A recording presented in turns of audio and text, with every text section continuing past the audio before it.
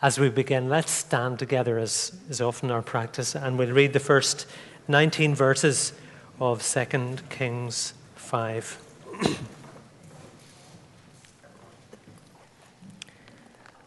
Now, Naaman was commander of the army of the king of Aram.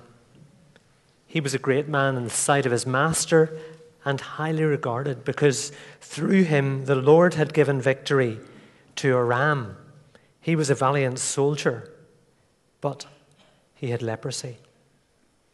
Now, bands from Aram had gone out and taken captive a young girl from Israel, and she served Naaman's wife. She said to her mistress, "If only my master would see the prophet who is in Samaria, he would cure him of his leprosy." Naaman went to his master and told him what the girl from Israel had said. "By all means, go," the king of Aram replied. "I will send a letter to the king of Israel." So Naaman left, taking with him 10 talents of silver, 10,000 shekels of gold, and 10 sets of clothing. The letter that he took to the king of Israel read, "With this letter I am sending my servant Naaman to you, so that you may cure him of his leprosy." As soon as the king of Israel read the letter, he tore his robes and said, "Am I God? Can I kill and bring back to life? Why does this fellow send someone to me to be cured of his leprosy? See how he's trying to pick a quarrel with me." When Elisha, the man of God, heard that the king of Israel had torn his robes, he sent him this message: "Why have you torn your robes? Make the man come to me, and he will know that there is a prophet in Israel." So Naaman went with his horses and chariots and stopped at the door of Elisha's house. Elisha sent a messenger to him to say to him, "Go wash yourself 7 times in the Jordan, and your flesh will be restored, and you will be cleansed." But Naaman went away angry and said, "I thought he would surely come out to me and stand and call on the name of the Lord his God, wave his hand over the spot, and cure me of my leprosy. Are not Abana and Pharpar, the rivers of Damascus, better than any of the waters of Israel? Couldn't I wash in them and be cleansed?" So he turned and went off in a rage. Naaman's servants went to him and said, "My father, if the prophet had told you to do some great thing, would you not have done it? How much more then when he tells you, 'Wash and be cleansed'?" So he went down and dipped himself in the Jordan 7 times, as the man of God had told him, and his flesh was restored, and it became clean, like that of a young boy. Then Naaman and all his attendants went back to the man of God. He stood before him and said, "Now I know there is no God in all the world except in Israel. Please accept now a gift from your servant." Please be seated. You might want to keep the passage open because it is a wonderful story. We'll not have time to read it in its entirety, but it's part of our Unsung Heroes series. And the whole idea of unsung heroes, for me anyway, is very appealing. We live in this celebrity culture, and I think there is this sense of people being obsessed with fame. We walked the walk of, not shame, but fame. Maybe it is a walk of shame. The following report appeared in the newspaper this week. It shows the kind of people who will endure incredible pain so that someone else wins a race. Unsung heroes of the Tour de France. I'm sure you're following it all closely as I am. But perhaps a more poignant example is this man, Nicholas Winton, the man who rescued 669 children destined for a Nazi concentration camp. He died at 106. What makes the story so special was that he hadn't even told his wife about what he had been involved in until she discovered it accidentally when going through some old papers in the attic. And the Prime Minister described him as a great man. And he was. And today's character doesn't get named, but the story that she appears in is a fantastic tribute to her, and I think provides for us a model. It's a story about isolation, about obscurity, and about healing of a great man. We know that she was displaced. Like many in Syria today, she was a victim and probably couldn't speak the language, maybe not even a few words initially of the country that she was moved to. And she certainly couldn't make any change in her situation. She was a victim. She was isolated and cut off from everything. Can you imagine what it must be like? Sadly, there are thousands and millions of people today who can describe and imagine what that's like. UNHCR say there are 3 million Syrians who have been moved out of their country and 7.6 million who have been internally displaced. And today we see a graphic picture of what life must have been like for this young girl. She was nameless. Unlike many others who were moved into exile, like Daniel, who was noticed, he was given high position, he was given another name, and yet this woman gets one line in the drama. I remember being part of our BB Panto in Bangor when I was so excited to play the third sister of Cinderella, except she only had one line in this great panto. So one line isn't a lot to go on, but we do see in this wider story something of the way in which her story is played out. She is simply the little girl from Israel. That's how she appears, no name, anonymous, isolated. And along with others who are unnamed, unsung heroes, she represents the ways of God. And this series is a great opportunity to understand something more about the way God works. Starting with nothing, with helplessness, the people who do not have the power. Isn't it just like God to use obscure people as his change makers? There's no bias towards pedigree or ability. So the general point of this whole series, I think, is to learn from the colorful lives of people who lived by faith.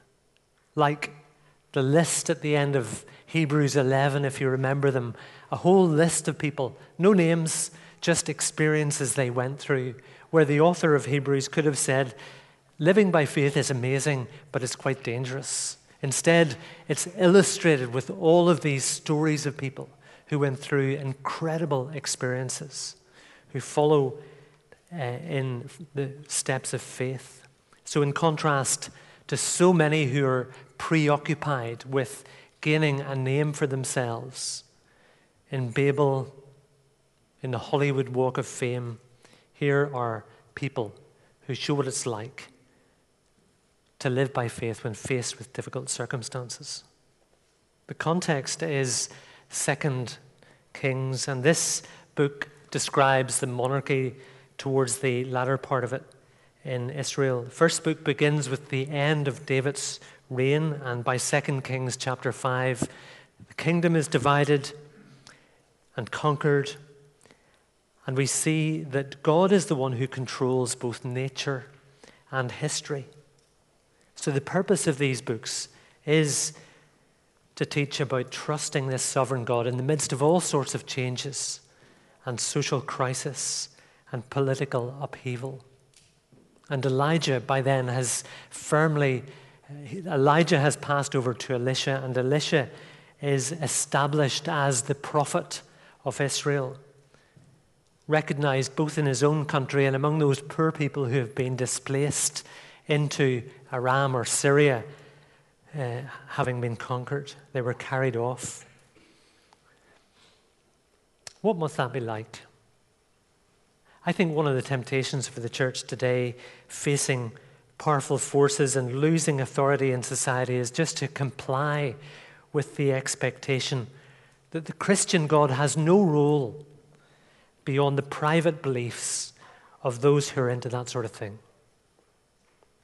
How do we relate to the mix of nationalities around this area, from all over the world, holding different beliefs, and hang on to the conviction that God is responsible for the rise and fall of rulers and nations in every corner of the world? Well, our story is the only example of a non-Israelite who's healed from leprosy.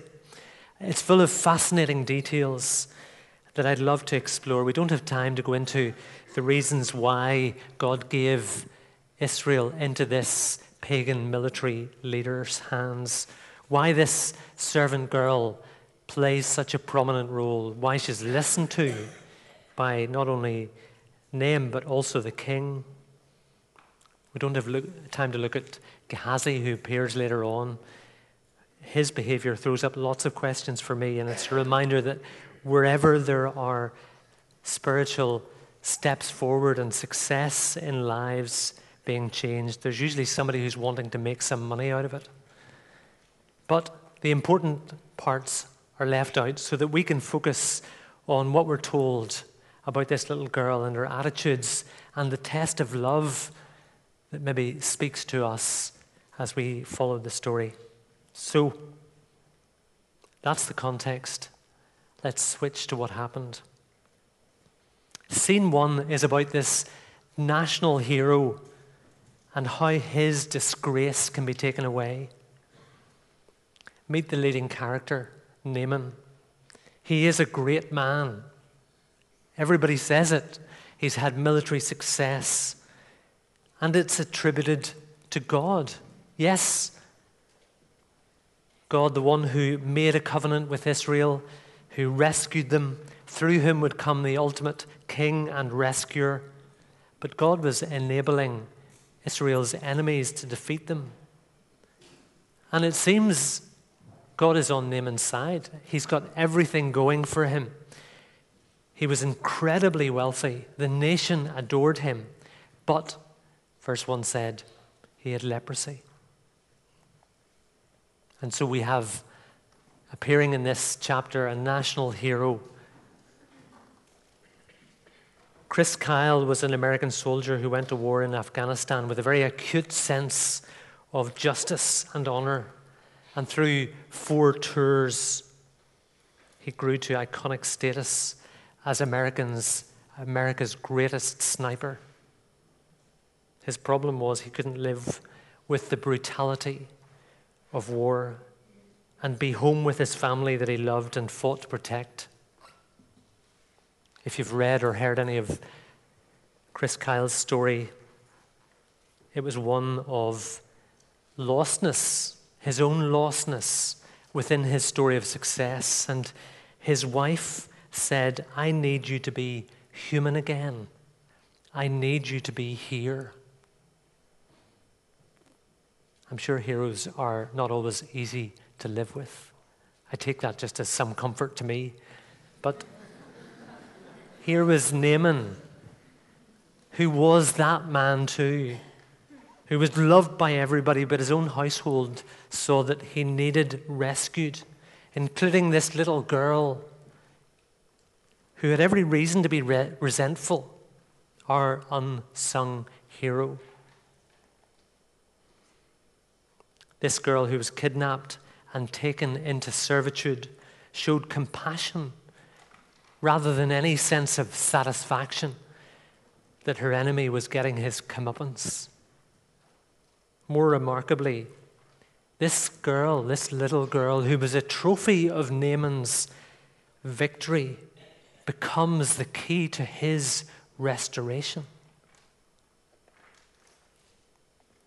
That's about all we know of this little girl from Israel? How did she develop such attitudes? We don't know.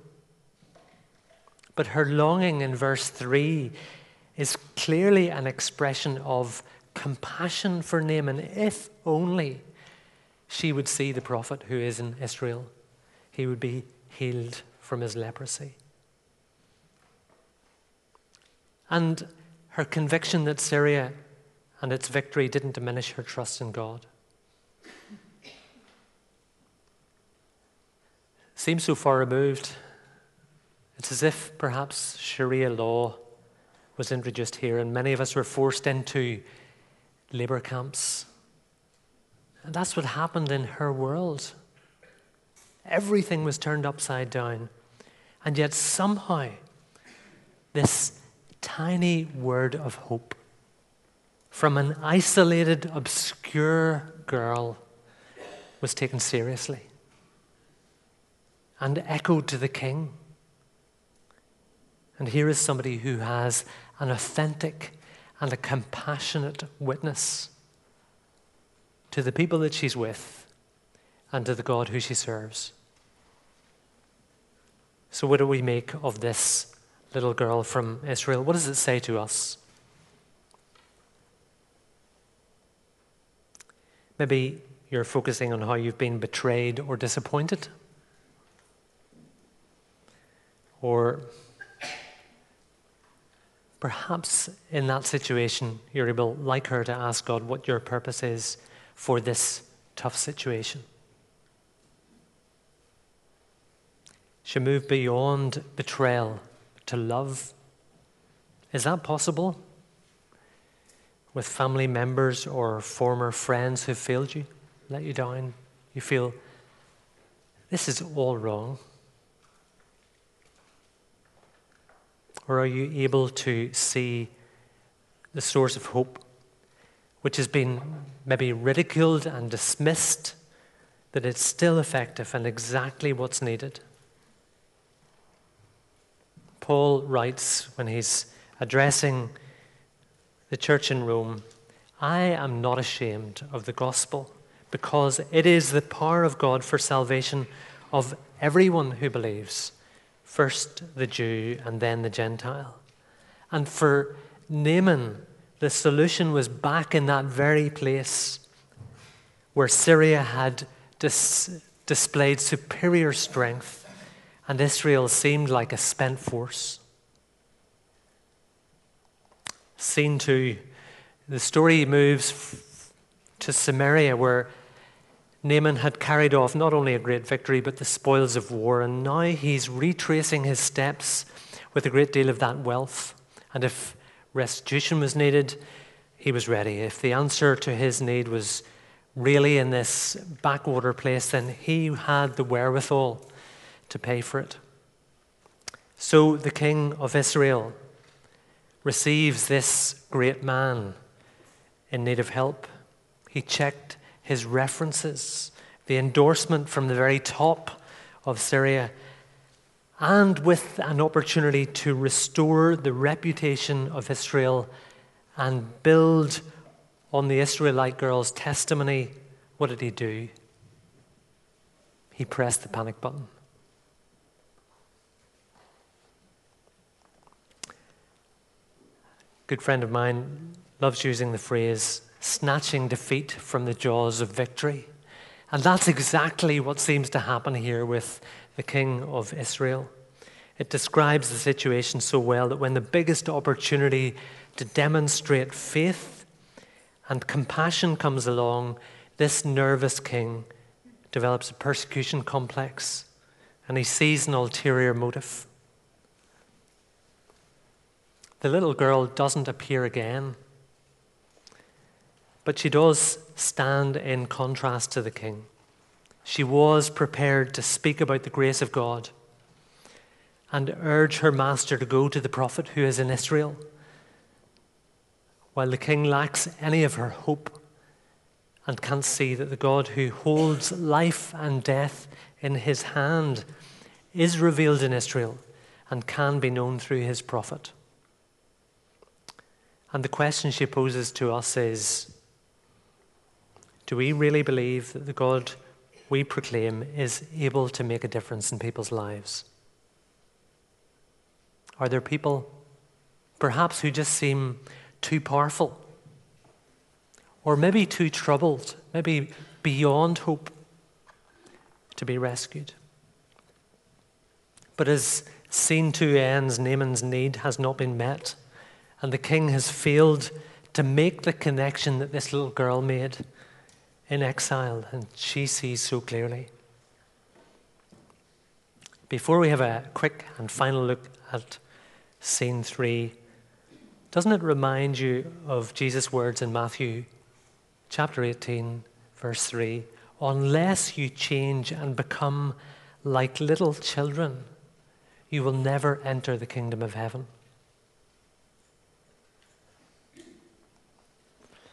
When Naaman finally gets to the place where his disease can be dealt with, in verse 9, the treatment just doesn't suit him.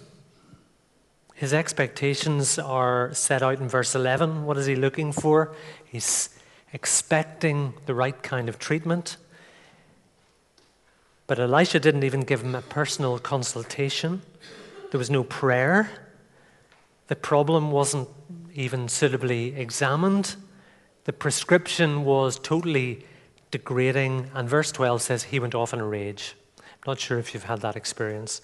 I know there are more and more incidents of patients who have unrealistic expectations of you, doctors and nurses, and how you should treat them. And some of them may even stomp off in a rage because they expected more and they haven't been treated properly.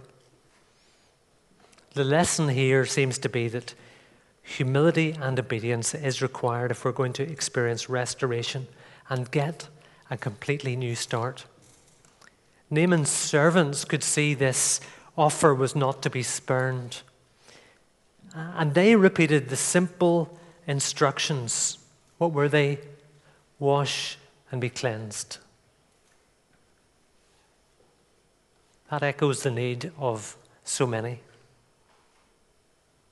But Naaman wanted to earn his healing. He had the resources. And the prescription was very simple. What would you do? The silver in his kitty was worth about 100,000. According to the amount of gold and yesterday's gold prices of £23.40 per gram, his gold supply was worth about 1.6 million. None of it would make him clean.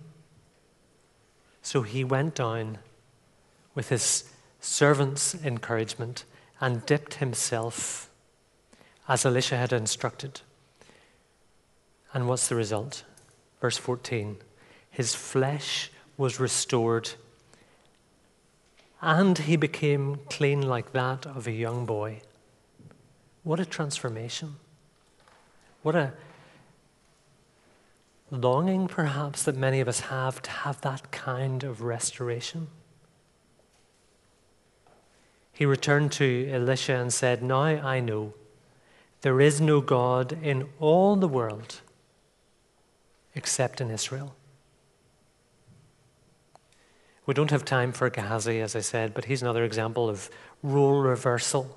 There seems to be so much of that in this chapter, as his love of Naaman's money results in him inheriting Naaman's disease. So, what's this about? And what can we take from these few lines about this nameless girl from Israel? The great man had a problem, to which the little girl had a solution. But the solution involved Naaman becoming like her. A little child, someone under authority, humbly acknowledging that he had found faith. And this little girl points us to Jesus, who uses a little child from Israel to say, accept my authority like one of these and experience cleansing from the inside out. And that's the story of this little girl. I finish with a holiday photograph, just one, I promise. It's not a very good one. I was cycling through the Golden Gate Park and there was this beautiful Celtic stone cross, which from one side you can see the cross very clearly, but from the other side there was this dramatic stream of water flowing down into a lake. And it seemed to me a great illustration of Naaman's experience. There is a fountain filled with blood drawn from Emmanuel's veins, and sinners plunged beneath that flood lose all their guilty stains. And flowing from the cross is a stream, perhaps not the most glorious, refreshing stream you can think of, but one that will cleanse from the inside out. And may that be our experience as we think about this little girl from Israel.